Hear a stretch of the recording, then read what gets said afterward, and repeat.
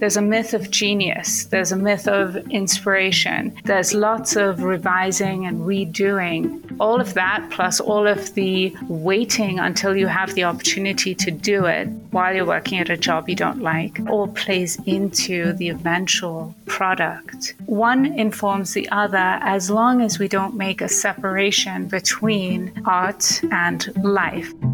Welcome. I'm Doug Cassina. I'm an artist, a gallerist, a curator, and a collector.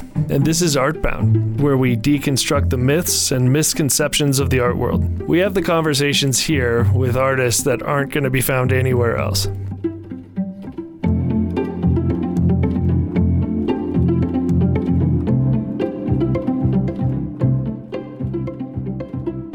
Well, hi, everybody. Thank you for joining us today.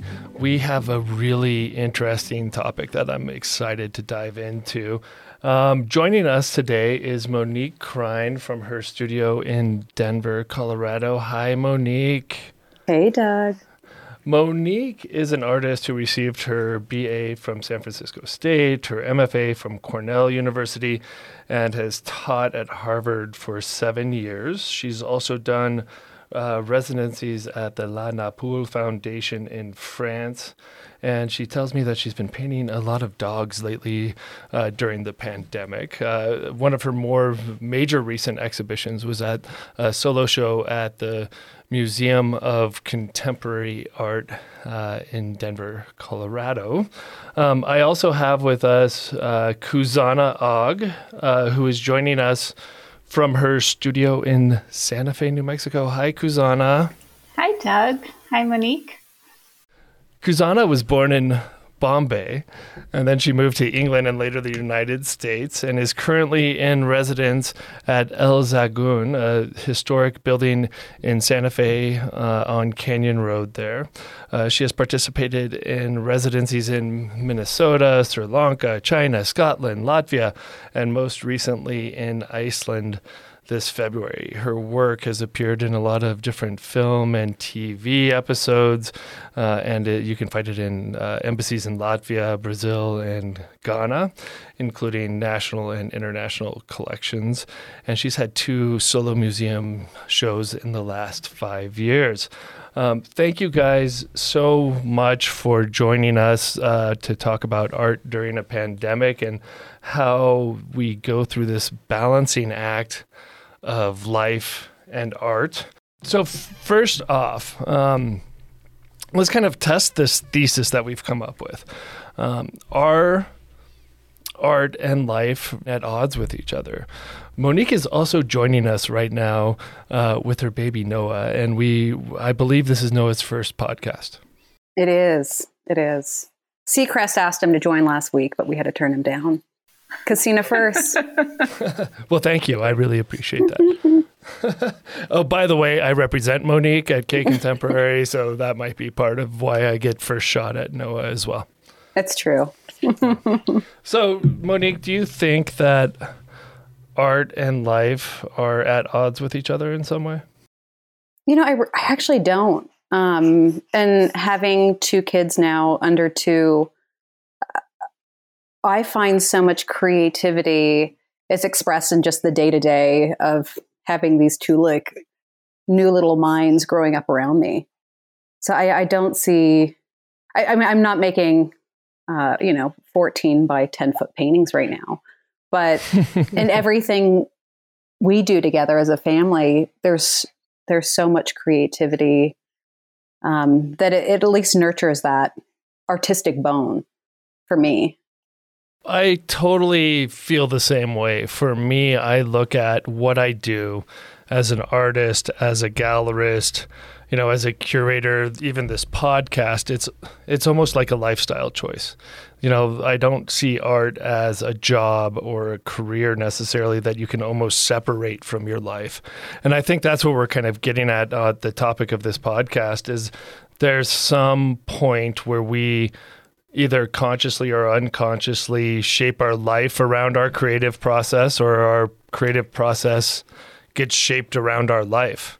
Kuzana, I know that this even comes up in like your living situation and where you're physically at all the time, be it, you know, at your residency program that you're at in Santa Fe or when you're traveling around the world. Could you talk a little bit about how that lifestyle either affects your art or how your art affects that lifestyle? Yes.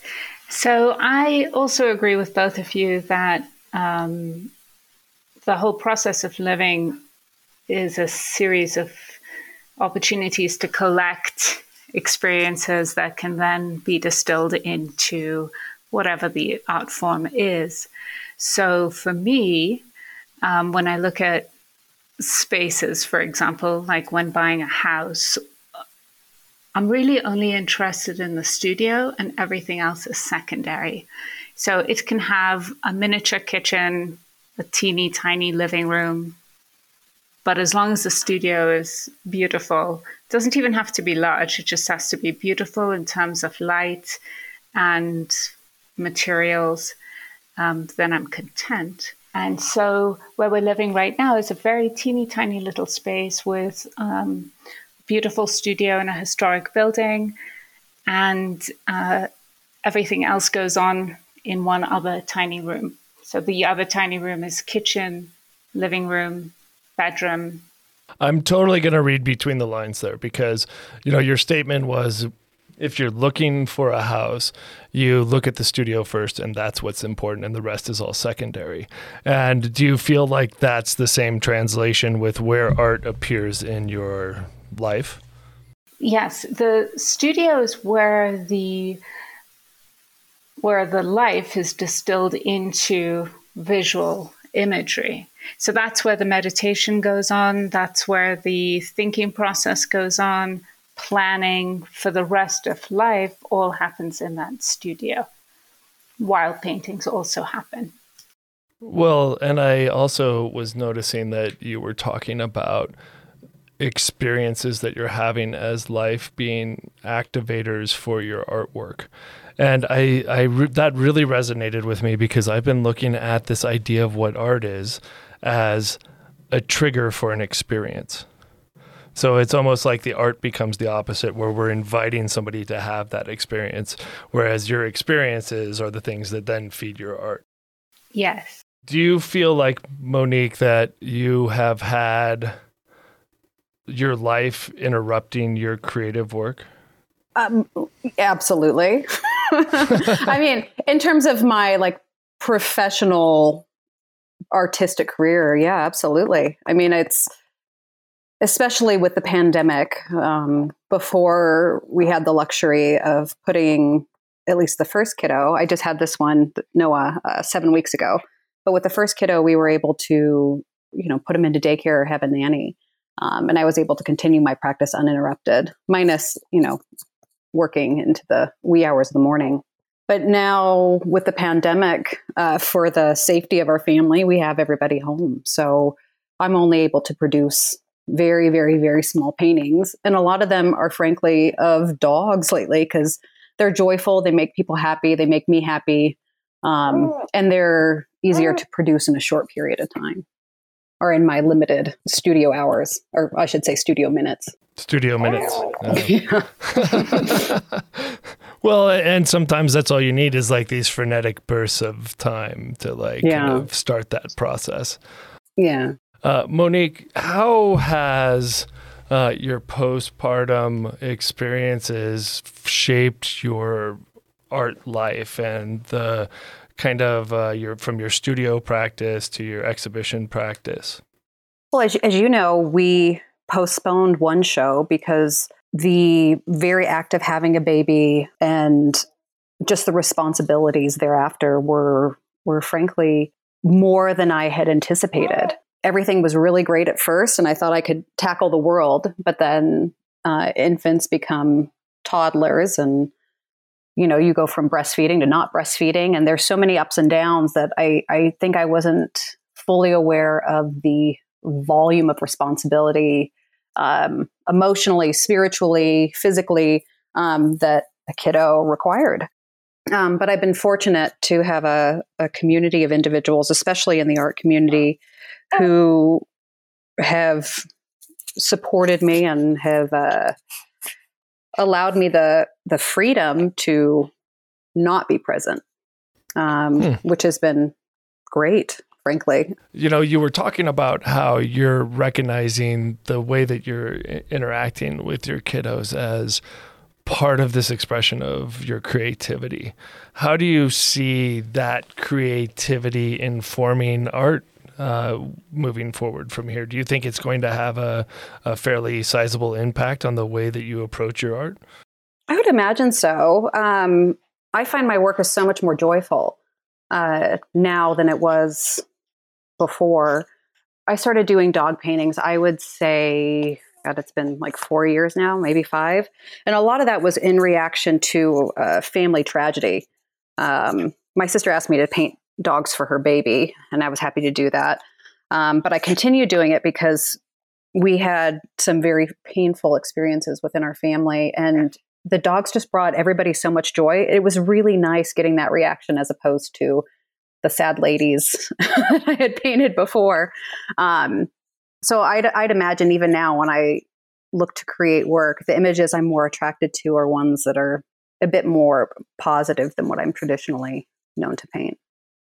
So, Khuzana, I know that because of your living situation, because of your travel, you're also married. And how do you use that, that shaping your life around your artistic practice? How has that, affected that relationship, or does it?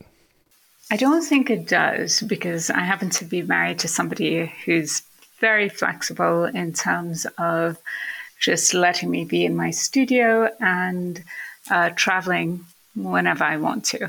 So I've traveled a lot as a child, internationally and nationally once we came to America. I like traveling because it's a glimpse, often based on my own interpretation, into somebody else's life. Well, so is that what you do when you're at residencies? Like, is a lot of it engaging with people, in the place that you're at and overhearing their lives? And does that then inform the way that you're approaching your studio practice? Yes, absolutely. So I'm very isolated here in Santa Fe, and 95% of it is because I want it that way. I want to just do my work, and so I spend 14 or so hours per day in studio. When that becomes too much, that's when I like to travel. And that's when I'm ready to see other people and hear about their lives and look at their architecture and see how their houses are reflected in their personalities, or how the weather shows up in their language. So it's a period of collecting information after having a long time to process other information. So it's putting information in when I travel and taking it out when I paint. I'm so curious, if you don't mind me going back, Khuzana, you had mentioned that you do these residencies around the world, and so much of that is a part of your practice and a part of your inspiration. And over the last 9 months, I would imagine you haven't been able to travel. So I'm curious how that's affected your productivity and your inspiration. Yes. So I did actually receive a residency in Iceland in February of this year. And I went, and I came back right on March 1st or 2nd. And then the whole COVID thing blossomed. So for the last several months, I have been making paintings that have to do with Iceland and snow and traveling there. Mm-hmm. Have you noticed that the palette of your paintings, because they're so rich and so vibrant and so full of life, but have you noticed over the course of the 9 months that you've been working, I can't do math, whatever, from March till now. Have you noticed that the palette changing darker, lighter in any way in response to the circumstances around you right now? I mean, I know you're in isolation. I know you love it that way. But I'm curious if it's seeping through the cracks at all and influencing your work. I would say no. Okay. But this is the first year that I've suddenly decided to do black paintings. And I did about 45 of them that were black, rust, and then more black.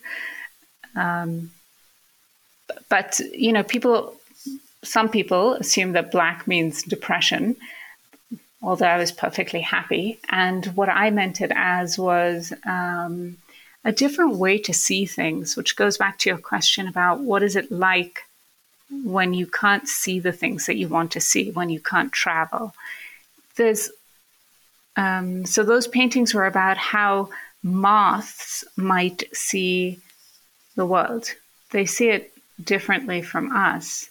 And it was my scientific explanation of what moths see when they look at certain things.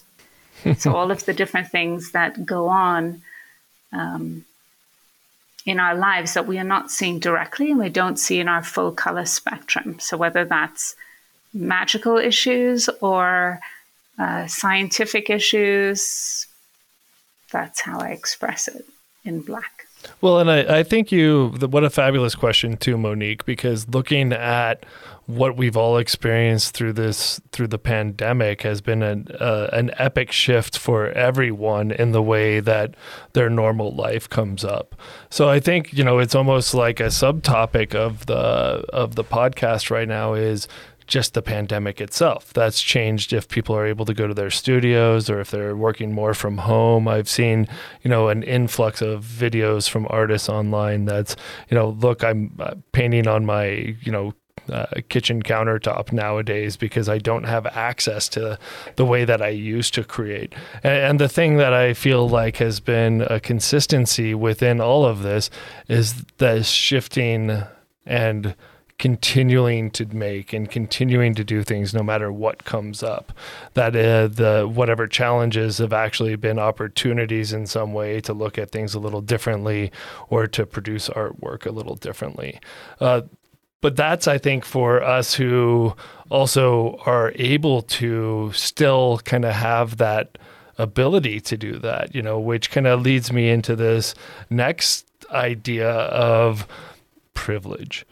That because we have the ability to spend our time making work, what are your thoughts about this idea around the privilege of being able to be an artist, Monique? Does that resonate at all?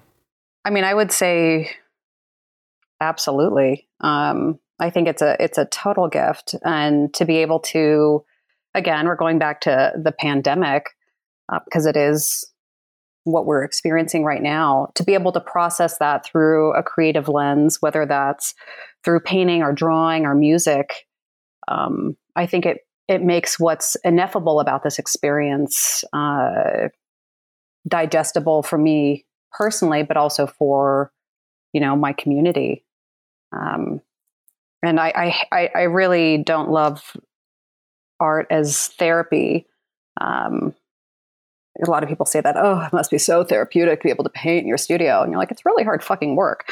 But it is nice. It is really nice to process this experience through art, whether that's through dog paintings, doodles, or, photorealistic portraits. I think it's a privilege. I think it's a gift. One place I was going with the idea of privilege too is like, is it a luxury art? I know a lot of people look at this process and the idea of this like romanticized starving artist type of paradigm.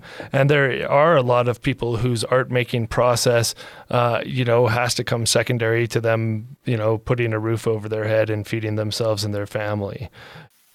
I think it depends though on what you're actually considering art and the level of function of that person. So for example, let's say that you do have a job that requires you to be in an office or some other place other than your creative space. many hours of the day. And when you come home, you don't want to do a traditional art form, like suddenly start painting some fantastic series of something. There are other things that could happen. You could prepare your evening meal in an extremely beautiful, centered, balanced, artistic way. Maybe you have vegetable peelers that make flower shapes out of your carrots. So that to me is art. And that to me is the art that informs later when you do have the ability to dedicate your time and resources to creating a secondary or a continuation of the form. That can be music, it can be painting, it can be sculpture, it can be climbing a mountain perfectly, it can be doing skateboarding, and whatever it is. The point is that one informs the other as long as we don't make a separation between art and life. And I think that is a compulsion, perhaps, to people who do not practice every day. They think that there's a myth of genius, there's a myth of inspiration, that everything you put down will be fabulous, everything is going to be easy. It's this fantasy of, I just go in there and twirl around and suddenly these fabulous paintings pop out. There is hard work. There is lots of editing.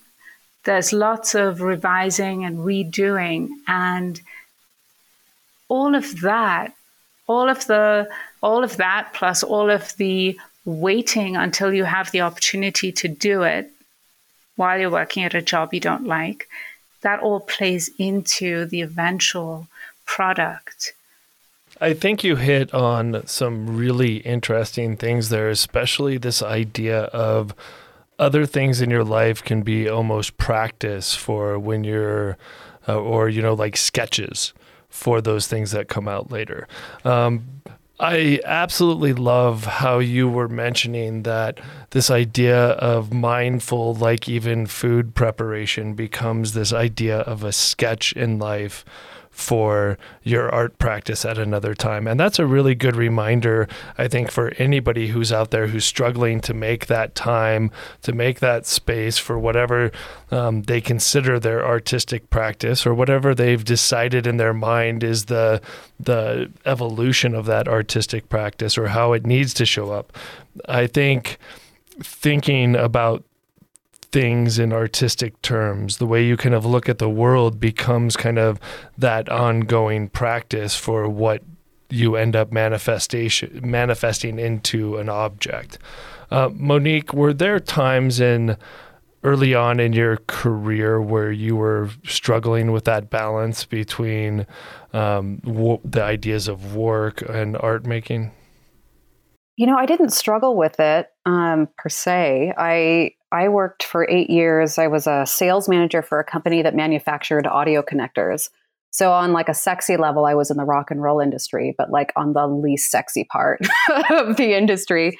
And during the days, I sold that product and I sold it well. And then at night, I would paint till 2, 3 in the morning. And I grew up in a military family, so we worked really hard. Like that strong work ethic was so important to us. So I never felt sorry for myself. I felt super blessed, frankly, and really fortunate that I was able to do both. I could afford a studio. I could afford overpriced sweaters from Anthropologie, and I could still make art and have museum shows. And finally, it got to the point where my art was selling well enough that I was able to quit that job. So it all worked out well in the end, but it took time. I thought it was a great experience. I have no regrets at all. Well, and I suspect that one was kind of informing the other again. And that's where I feel like at a certain point, we all almost have, I don't know if it's a conscious decision or not, that our lives are just this idea of being an artist. It's not separating them in some way. And so we're going to head into a break here. Welcome back, first of all. And one of the things that I think we're constantly struggling with just in life in general is how we make room for the things that we really need to make room for. Khuzana, what challenges have you had in making room for your creative life? Well, we used to live in South Korea and teach at a university. So we lived, first of all, in very tiny spaces, and secondly, spent all of our time teaching. So basically, what I did was find art forms that were not paint, that could be stored in small spaces, that could be worked on during minutes at a time, as opposed to requiring hours of solitude and complicated materials, things that were not available in Korea necessarily. So using whatever is at hand to produce something, some sort of satisfying expression of whatever. What were some of those things that you created?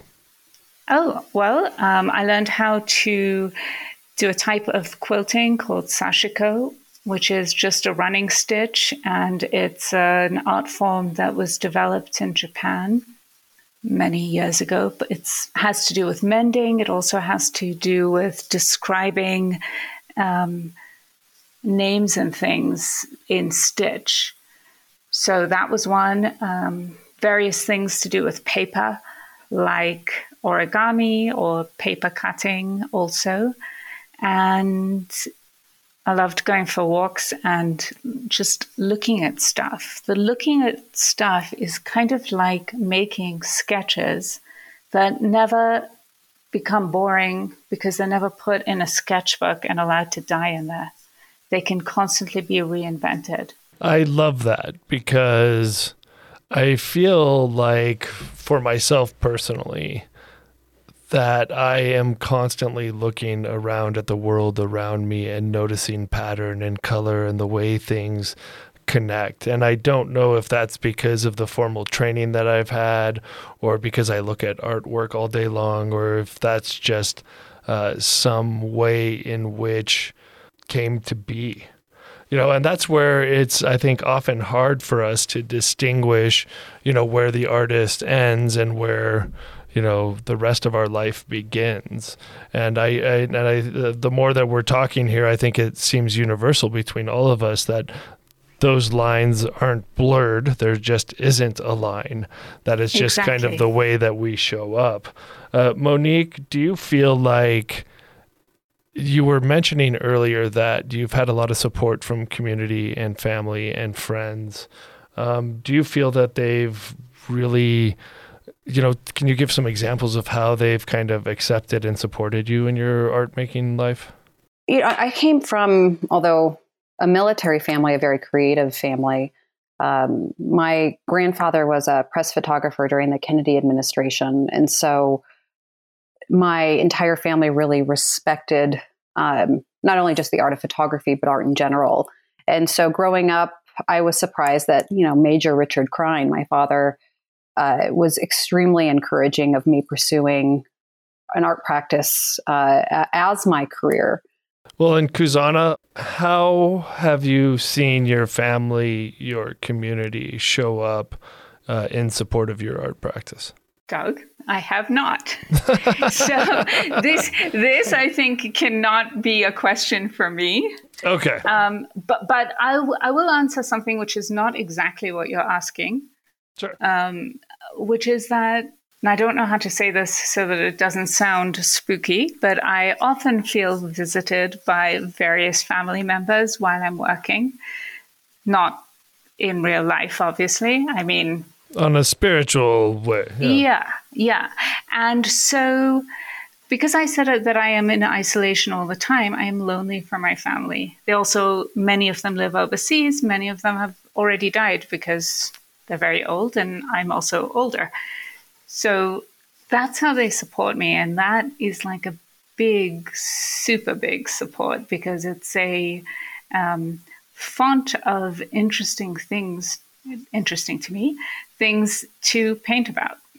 right? Like, I'm not just painting about my childhood. I'm talking about great grandmother and her tandem bicycle and how she rode it all over Bombay, that kind of thing. I just had a beautiful visual from that too.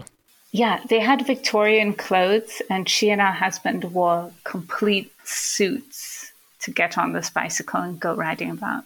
Okay, I need to see that painting.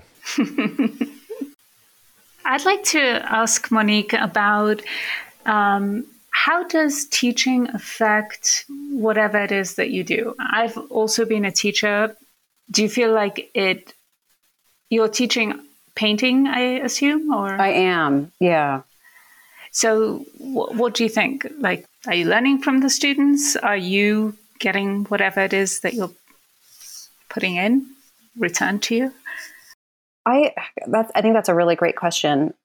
I think teaching it's just such a generous task, right? You give so much of yourself and so much of your knowledge and your skills and your spirit to these students in the hopes that they learn something and they do well. I mean, I personally get so much out of it. I've actually recently been in touch with a student from Harvard, and she was my student, 3 years ago, and she's working on a new project. And just the fact that she felt compelled and comfortable to reach out to me and ask for help was like the most gratifying feeling in the world. So I'm like, oh, I am valuable. Oh, someone cares.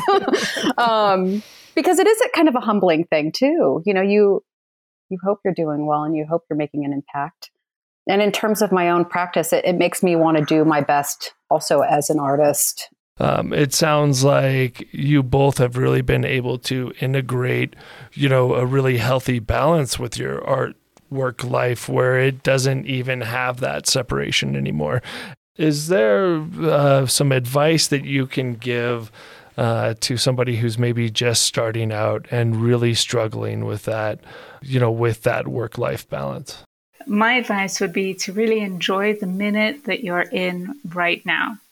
And if there's an urge to express it, then find a way to do it that's authentic to you, whether it's taking photographs and putting them on Instagram, or if it's taking photographs and never showing them to anybody. As long as it is authentic and feels right to you, that's what's most important. It doesn't matter if it's a painting on a gallery-wrapped canvas or if it is something that you're going to show somebody else. The impetus to create is something that should be respected and nourished by you in order to achieve something now or later. See, that's so beautiful. I wish I could say something like that. But when I was applying to graduate schools, I received some of the best advice. She said, well, ultimately, what do you want to do? I said, well, I want to teach and I want to paint. And she said, okay, well, I'm doing just that. Like I have your dream job, but I am also sitting here in used clothing that I got from like the local thrift store. Yeah, I think I look good, but she's like, on a teacher salary and making art, you're not going to make a ton of money. So don't go into a ton of debt to get there. Because the programs I had been accepted to, only one provided a full scholarship. Otherwise, I would have been upwards of $100,000 in debt at least.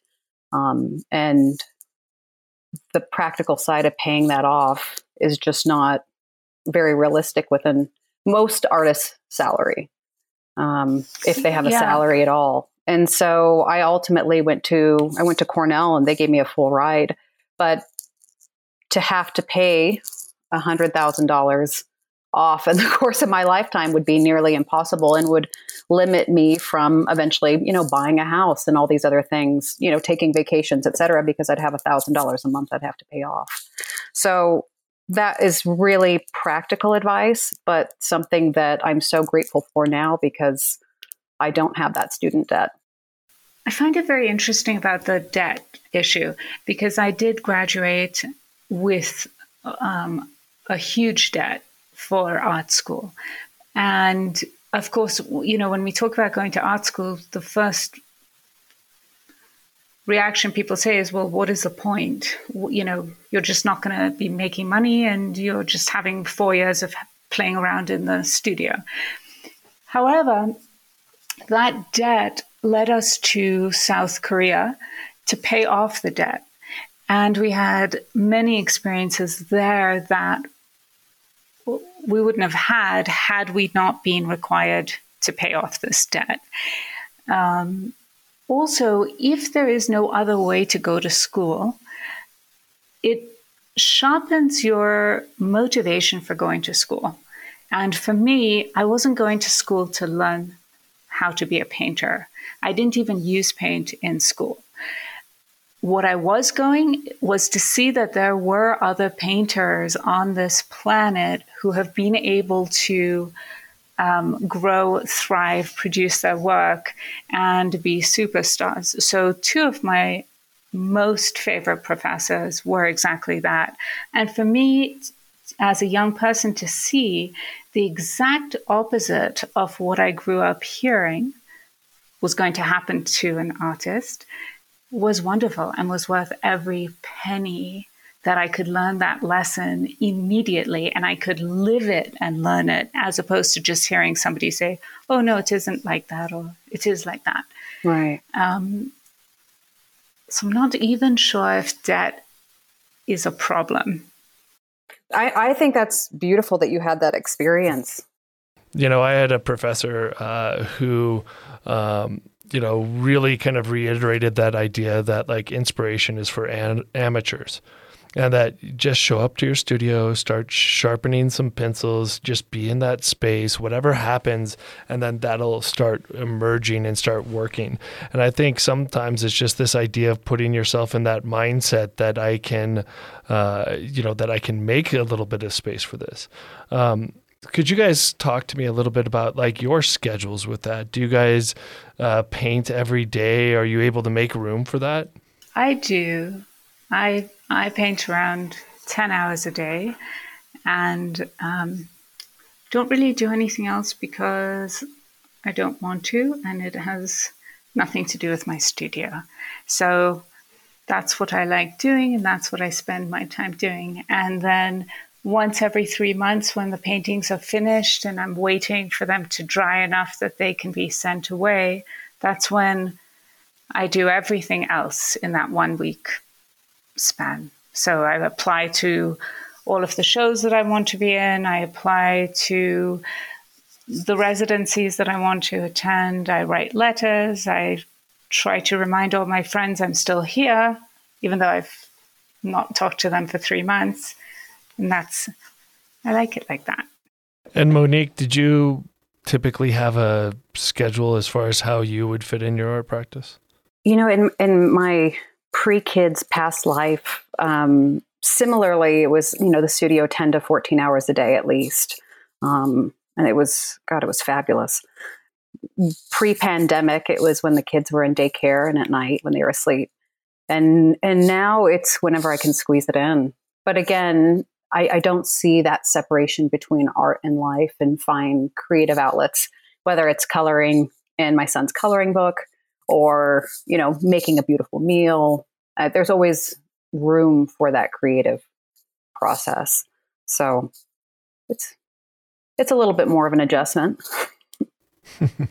And I think also appreciating beauty and appreciating life, and not saying, well, I'll do such and such thing later once I have more time, once I have the perfect situation, once I have my new sketchbook, once I have the right markers and I have the right color and I'm not tired, I'm not this. If it doesn't feel right, you don't have to do it. Yeah. You can just relax and enjoy whatever it is that you're doing at this moment. It will provide you with everything you need for every subsequent moment. One of my goals, with having this as a platform is to also let artists know that there is absolutely a way for them to make a living doing this. Artists can thrive and they can succeed no matter what those challenges are in their careers, be it from family to debt to whatever might arise. You can thrive and you can succeed as an artist, and there's no right way of doing it except for what ends up working out for you. So Monique, thank you so much for joining us. Thank you. And Khuzana, I'm so grateful that you joined us, and we look forward to seeing what emerges from both of your studios. Thank you. Thank you. Lovely talking to you both. You too. Thank you, everyone, for listening to the Artbound podcast. For more information about the guests and what we've discussed, go to artistnetwork.com/artbound. You can also find ways to connect with me and the Artbound team. We'd love to hear from you. If you've enjoyed the show, subscribe on Apple Podcasts or wherever else you listen. Artbound is an Artist Network podcast and produced by Golden Peak Media. It's hosted by me, Doug Cassina. Our producer is Dacia Clay, with audio